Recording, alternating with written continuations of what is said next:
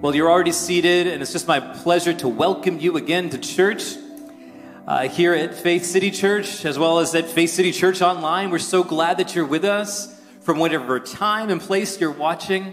I believe that God's got something for you today. Maybe you've already picked up on that. Maybe He's already speaking to you, as we believe that He does. Maybe as we share in the Word today, you'll learn a little something too. That's our prayer. And before we get into that, we are a family church and we love to do life together. And we know some of you that are online, there's a little bit of distance there. We're thankful that God closes that gap. But a little bit of news for you online and here. There was an email that was sent out by the office this week with a little bit of news about some transitions. And if you didn't get that email, I'm not going to tell you what the news was. You need to sign up for that newsletter and then you'll get it. No, I will tell you, but do sign up for the newsletter in case you missed that. But we just want to let you know this morning that Pastor Jordan, who's been on staff with us, I think it's now 5 years. She was here a number of years part-time and then full-time. She is transitioning off of the staff. She's resigning. And her last day with us here in her formal role will be December 6th. So circle that on your calendar because we'll love on her that day and bless her and all that kind of stuff. But we want to let you know that. And Jordan's going to be remaining here at Faith City Church, going to be a member. This is just the next step in her fulfilling the purposes of God in her life. And, she discerned better than anyone, just like all of you can discern the voice of the Lord and what He is saying to you. So Glenn and I, the whole staff, we're just very supportive. Though, of course, we'll be a little sad to not see her on the day-to-day basis. But we want to let you know that, and you can find out more details online if you check out the video. And just encourage you to bless Pastor Jordan whenever you see her. And the good news is that we'll still see her in the future, but just in a different capacity, right? So we'll take a moment just now. We'll pray for her, and then we'll get to the Word. She's hiding, I think, because she didn't want me to embarrass her like I might have in the first service, but we'll leave that alone. God, we thank you for family, Lord, and this family of God that you've given us, Lord. For so many of us, Lord, this is more real than even any earthly family that you have given us, God, and we're thankful for it. We're thankful that we can do life together. We're thankful that we have friendships and family to journey with in the spiritual walk with you. And Lord, today we thank you for Jordan, who's a part of that family. We just pray, God, as she chases you and chases the dreams and callings that are on her life, that you would bless her in that. We pray you to order her steps, open all the right doors for her. In the name of Jesus, we pray. Amen. Amen. So if you got your Bible with you today, I'm going to invite you to scroll on your phone to John chapter 4 or turn to John chapter 4. We're going to read a little bit from there.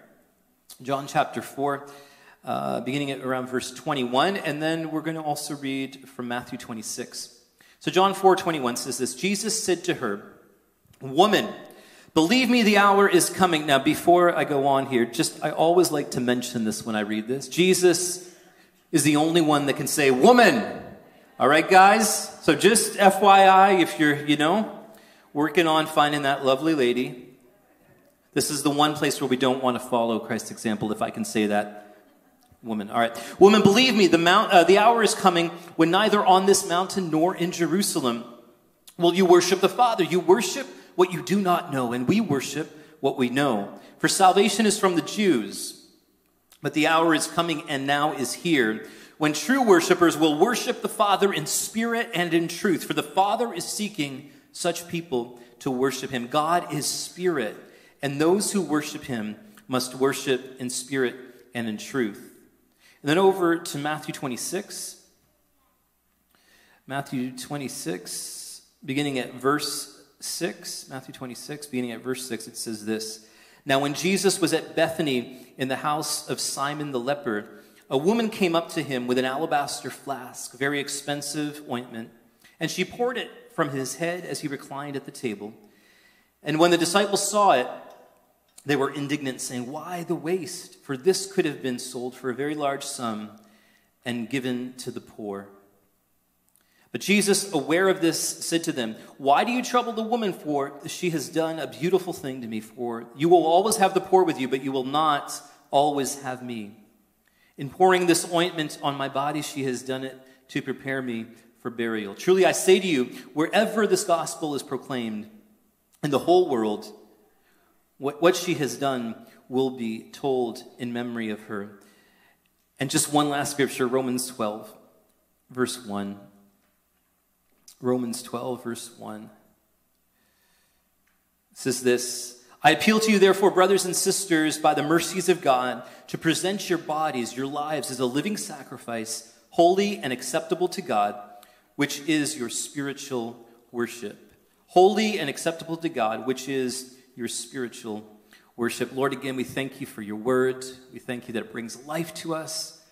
And we just invite you to speak to us today by the power of your Spirit. In Jesus' name, amen. Have you ever gone on an experience or on a trip to experience something that you waited maybe a long time to do? Or maybe an event, maybe you were wanting to go catch a concert or a sports event and you were looking forward to it for a long time. I know sometimes living out here in Halifax, sometimes we have to travel to take in some of those things. So maybe you waited for a while or saved up for a while or whatever the case may be. You had to wait a long time to go and do something that you wanted to do. Maybe it was a vacation. Can you guys relate, saving up, thinking about it, planning for it, going to do it? Yeah? You headed on a trip, experienced something.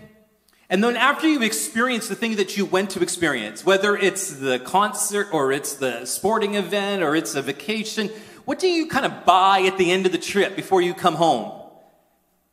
Souvenirs. That's right. Those good old souvenir shops or the tables out in the concert hall or whatever where you go and you buy the t-shirt or you buy, one of those big hands. Has anybody got one of those before? Those big pointing hands? I wish I had one of those, but you buy those things and you take them home with you and you remember the trip, right?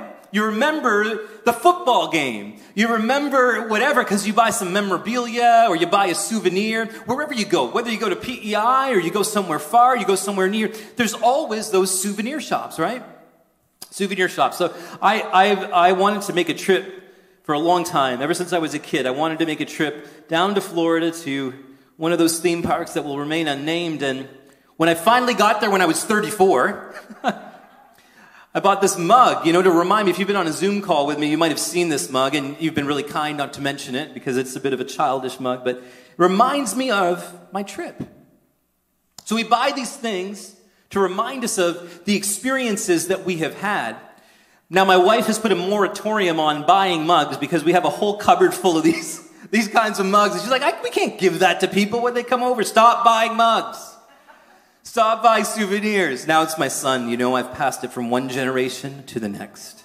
So now he's always like, Dad, can we go? Yes, buddy, we'll go. Because we want to remember, right? We want to remember these wonderful experiences and things that we have done. But the souvenir is just a thing. It's not the experience, right? Right? It just reminds us of it. It isn't the experience. But it brings back memories of the joy, the fun we had. You go on the big scary ride, and then when you come out, they always get you. You come out at the end of the ride, and there's this beautiful shop you walk through. They have all those t-shirts of I went on the Tower of Doom or whatever it is. You buy it because you're excited. You want to remember the experience. We do that with keepsakes, weddings, and other events in life. We did it this morning in the first service. We welcome new members to the church. And so Pastor Corey had these nice certificates done up for them. And it reminds them of something that they've accomplished. They've come and become a part of membership, and they can look at that if they do, and they know, I'm a member here. We get certificates for marriage, all these sort of things, education, and we look at that on our wall and say, wow, I did something. I got that.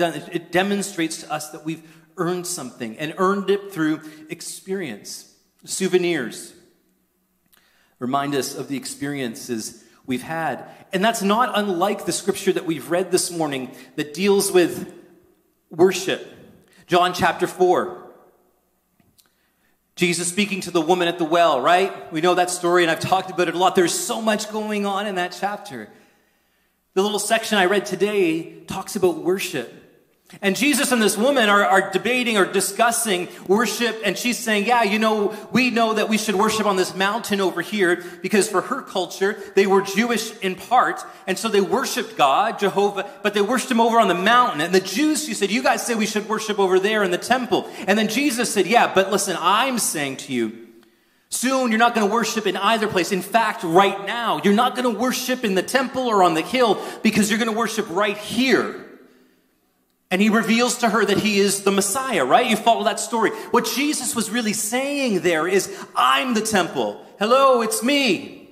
The Messiah, I have come. And now you don't come to God through your worship in a temple. You come to God through worship through me, through Jesus, the ultimate temple, the fulfillment of all of that worship that predated in the centuries that happened before. Souvenirs. It's interesting because the temple was full of souvenirs, reminders of the experiences the people of God had had. The Ark of the Covenant, you might remember that either if you read the Bible or if you watch Indiana Jones. And in fact, the first one is the best one, and it's all about the Ark. But you'll even remember from the movie, but also from reading the Word of God, more importantly, that there were souvenirs, if you will, in the Ark. There was Aaron's rod that had budded miraculously. There were the 10 Commandments, the tablets, they were in there. And then there was a jar of manna that demonstrated God's faithfulness all through the wilderness. When they would collect the manna, they had the jar of manna, and they had these things in the box, souvenirs, and they carried them around with them through the wilderness. And they built the tabernacle. Remember that in Exodus? And they built these exquisite, complicated plans for this tabernacle that was portable. It was a tent. And so they were on a camping trip for 40 years. Setting up tent, worshiping God, checking out the relics in there, the souvenirs, reminding themselves of God's amazing faithfulness. And then they would tear it down and do it again. I mean, it was good I was not tenting because it's not my forte. But they camped. And then the tabernacle eventually became a temple. King Solomon, David's son, built the temple. And it was beautiful. The amount of finance and the amount of effort that went into crafting this beautiful building where God would be. Unbelievable. People would come from far and wide to see it, and they would come there to worship God. They had to come there. They had to go to a place, and they had to follow a certain prescription of rules and regulations. Have you ever read the book of Deuteronomy? You go through all of the law, and there's different things in there about how we would worship Yahweh. And they came through a person, the priest. And only certain people could be part of the priesthood. So only certain people could come close to God's presence. And only one person could actually enter into his presence. And it wasn't you or me. We were far off from God. We had to keep our distance.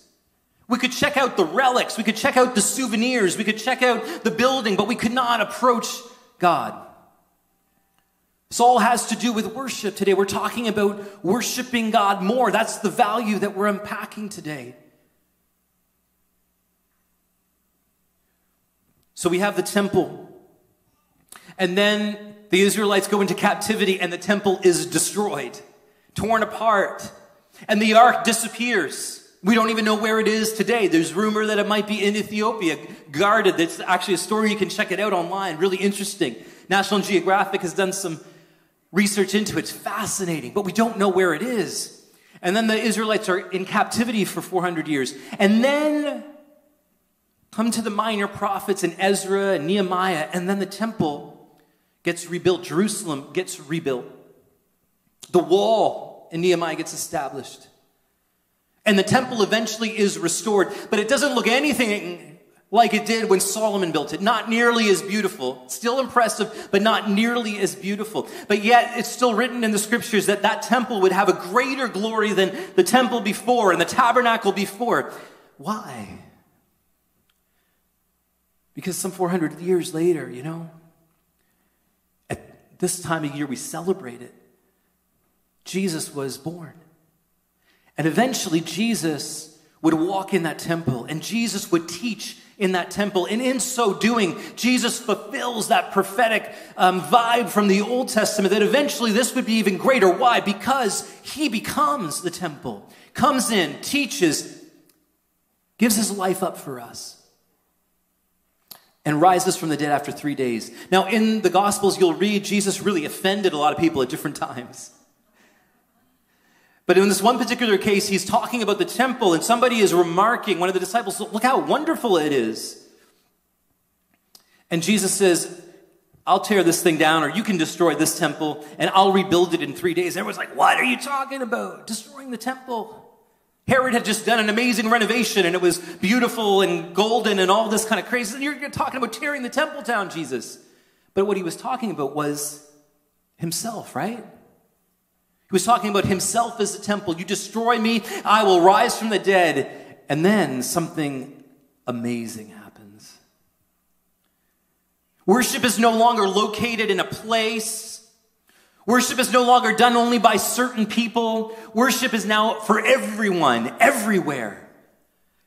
The Apostle Paul writes and tells us that we are the temple of the Holy Spirit, and reflecting Jesus' glory, the Holy Spirit lives in us, right? So Jesus says to the woman, the hour is coming that you're going to worship in spirit and in truth. You worship what you do not know, he says. Pastor Glenn's going to talk a little bit about this next week in our value of experiencing God, our knowledge of him and experience of him. Jesus says, you worship what you do not know. We worship who we know.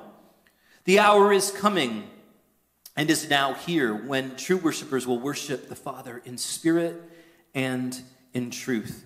The word worship here refers to that Old Testament style of worship. And the Greek word there for worship, translated worship, is proskuneo. Proskuneo. And it means to prostrate oneself, to bow down. And if you think about movies you've seen, or if you understand a little bit about ancient history, you would understand that bowing was the way to worship. You would bow to idols, you would bow to authority, you would do all of those sorts of things. So it's a natural word to embody this idea of worship, Old Testament worship, encompassed in this bowing down. There was rules to follow. You would go somewhere. I don't know for sure. This is not Bible. This is just Paul. I don't know for sure, but I bet that there was some entrepreneurial guy who was hawking mugs, or their version of mugs, around the temple, saying, hey, little boy, come buy this thing. You can take it with you and remember your journey. Because it was a long journey. Long journey away. They could remember the experience, but they couldn't take it with them. But now Jesus comes and he's saying, no. Here's where you worship. You can take this with you wherever you go. Proskuneo, that's the word there. But then when you go to Romans 12, and we'll read it one more time, Romans 12:1, it says, finally, my brothers and sisters, by the mercies of God, present your bodies as a living sacrifice, holy and acceptable to God, for it is your spiritual worship. We're going to read the value that we are talking about today, worship, and we're talking about worship more based on the scriptures we've read today. Worship is never over. There is always more we can give, more we can express in singing and in prayer, more artistry and words to be offered, more ways to serve God and love others. We worship God in every way we can, every time we can, and we will never stop. Nathan was talking about a Romans 12 understanding of worship, and it's this value, all-encompassing, never stopping, always happening, always more to do and more to give. But it doesn't fit the temple style of worship. It doesn't fit the original worship in the Old Testament where it was reserved for certain people at certain times in certain places. Jesus came and turned that on its head and said, no. Now you're going to worship right here, right where I am at. And now that I have gone and ascended to heaven, you can worship and carry this worship wherever you go. It's not just the singing of songs. It's not just prayers alone. It's not just when we come together. It is everything that we do. It is everything that we are. A life yielded to Jesus Christ. Present your bodies a living sacrifice. In that old style of worship, the proskuneo style of worship, there was a lot of sacrifice, animal sacrifice involved to atone for sin. But death is over. Jesus has broken the power of death, and so it's not about dying in that sense, in the literal sense anymore. It is about living for him, sharing his love. Worship more is about telling the story of Christ's love. It's about living your life out in submission to him. It's where our unique design becomes a part of worshiping God. You're unique.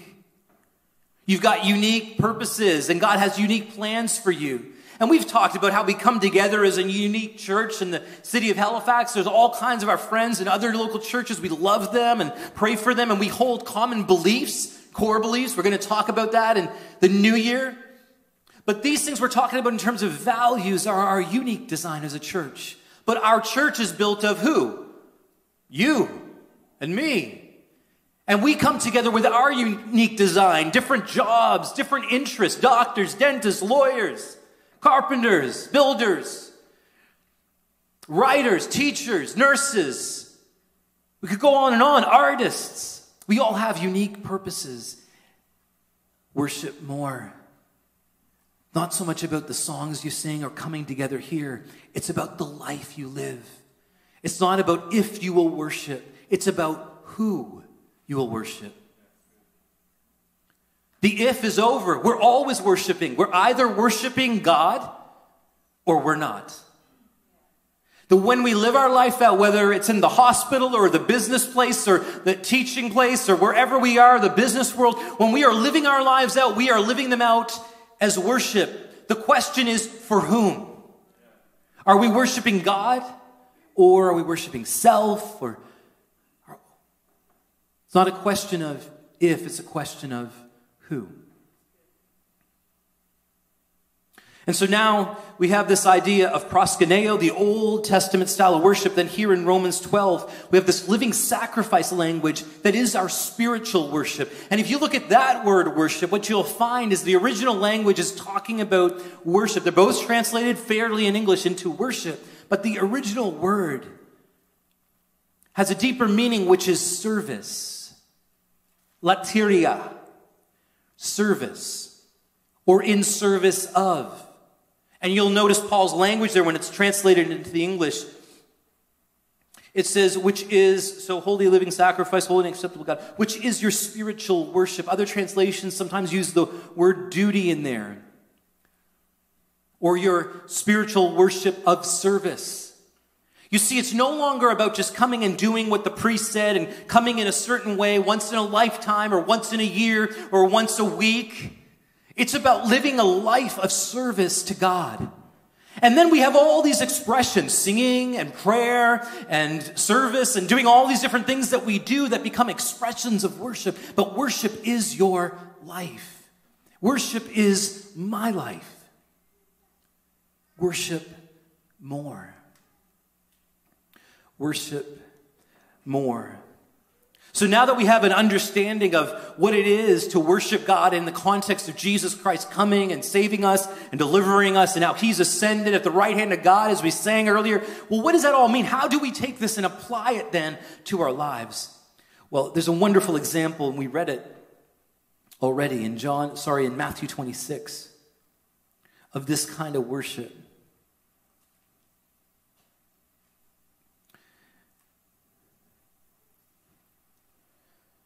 The plot is thickening in the Gospels.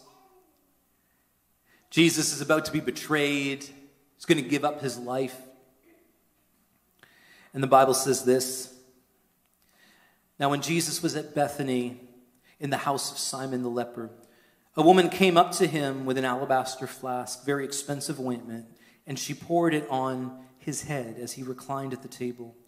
And when the disciples saw it, they were indignant, saying, "Why this waste? For this could have been sold for a large sum and given to the poor." But Jesus, aware of this, said to them, "Why do you trouble this woman? For she has done a beautiful thing for me. For you will always have the poor with you, but you will not always have me. In pouring this ointment on my body, she has done it to prepare me for burial. Truly I say to you, whenever the gospel is preached or proclaimed in the world, what she has done will also be told in memory of her." Nathan's going to come back, and we're going to prepare to worship God in singing here in a few moments as we begin to wind down this message. The woman here in the chapter, many of you will know, was identified in another of the Gospels in John chapter 12 as Mary. Mary knew Jesus. And Mary came and she broke this alabaster box. You know what, we had talked about souvenirs, right? Talked about keepsakes and things.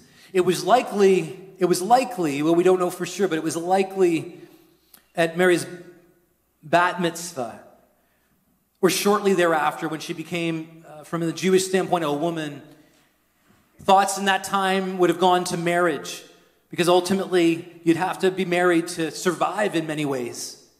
And so this jar, scholars will tell us, this jar of alabaster perfume that was very expensive, that cost a year's salary, really represented marriage for Mary. It was her dowry, or part of her dowry. It represented her future. It represented her livelihood in many ways, because she needed to get married to survive in that society. So when she comes and she breaks this box, it's not just about it being costly. It's about lateria. It's about that kind of worship that's living sacrifice worship. She's breaking that box, and in so doing, saying, I'm tying myself to you, Jesus. I'm depending on you for my future. Not on a man, not on what the culture says. I'm tying myself to you. I'm breaking this box. And I'm going to trust in you. It was expensive. And the Bible says it wasn't the Pharisees. It wasn't the Pharisees. It was the disciples who were indignant. That's not how we do things here. Who do you think you are? You're not following the rules. You're not following the regulations. That's not what we do. This is how we do it. Don't you know how much we could have helped the poor? Don't you know how much we could have done for this cause? But she was going to worship more. No matter what the world told her, no matter what people said. And I believe today that God is still looking, just like he was in John 4, for people who will worship him in spirit and in truth. That is, people who will worship him more, surrendering their lives in truth to worship Jesus. Worshiping him everywhere, because he's not limited by, when he's the Spirit, goes everywhere with you and I. The disciples were indignant. Have you ever had anyone say, no, you can't do that? No, you know what? You need to have a backup plan. Well, look at Mary's backup plan, church. That's the kind of radical faith we got to have. That's the kind of radical faith we need to stir up. We need to get rid of the plan Bs and stick with plan A, which is breaking the box. Breaking the box and tying ourselves to Jesus. It'll look different for you and for me. But if we want to worship more, we got to break the box. We got to break the box. The other remarkable thing about Mary's story is Jesus said she anointed him for his death. And the Bible tells us that she was there when he died. She was there when his body was laying out. She was there to finish the job. What about you and I today? Will we be there to finish the job? Well, what does that mean, Paul? Well, that means your purpose, the passions you have, the way God has called you. You'll notice the language we use very intentionally in defining this value. It talks about loving others. It talks about the gospel. This all fits within the context of our overall mission, which is tied to the Great Commission, which is to reach this city in the unique way that God has called us to as a church. And that can only happen when you and I together come together and bring our unique purposes, our unique design. We break the box and we say, God, you know what? You can have it all. But will we be there at the end? I think we can. I think if we understand worship, if we understand God's empowerment that we've heard about, and we learn to go out and do what he's called us to do, and then run back to him to get strengthened, and we run back out and do what he's called us to do, and we begin to keep doing that, we will make progress in fulfilling the plans and purposes of God. The other final thing I want to say about this story is, if you read it in John 12, it says, when the box was broken and when Mary began to worship Jesus and wiped his feet with her tears and dried them with her hair, it says that the whole house was filled with a fragrance. If you'll break the box today and every day, wherever you go as the temple of the Holy Spirit, there will be a fragrance. There will be the scent of God. There will be his presence. Whether you're working in a library, a back room somewhere, stocking shelves, operating, business, law, whatever the case is, wherever you go, will be Jesus. Will be Jesus. So are we going to be there at the end? Are we going to embrace this New Testament style of worship more? Will you stand with me this morning? I invited Nate to come back and lead us, and we're not legalistic here in the sense that we have to do things a certain way all the time. And I said, bro, what if we just strip it down to guitar for a few moments? And we love the band. We love all of that. It's not speaking about that. Worship is not just music. But I said, what if we just strip it down for a few moments? Just to give you all the opportunity to hear your voice, to hear yourself singing to God, to hear His Spirit whispering to you. Lord, this morning we want to break the box. God, we have a desire to worship more. And we recognize today in reading your word that has to do with our lives. It doesn't have to do with worship in one place, at one time, in one moment, where we're left with souvenirs, memories, God, of those moments, and then we go and live our life. No. You are about bringing that experience to us wherever we are. We don't need a souvenir. We can have you wherever we are. We can worship wherever we are. And so this morning, God, we surrender to you again. Take our lives, God, a living sacrifice, and use them, Lord, for your glory. In the name of Jesus, I pray. Amen.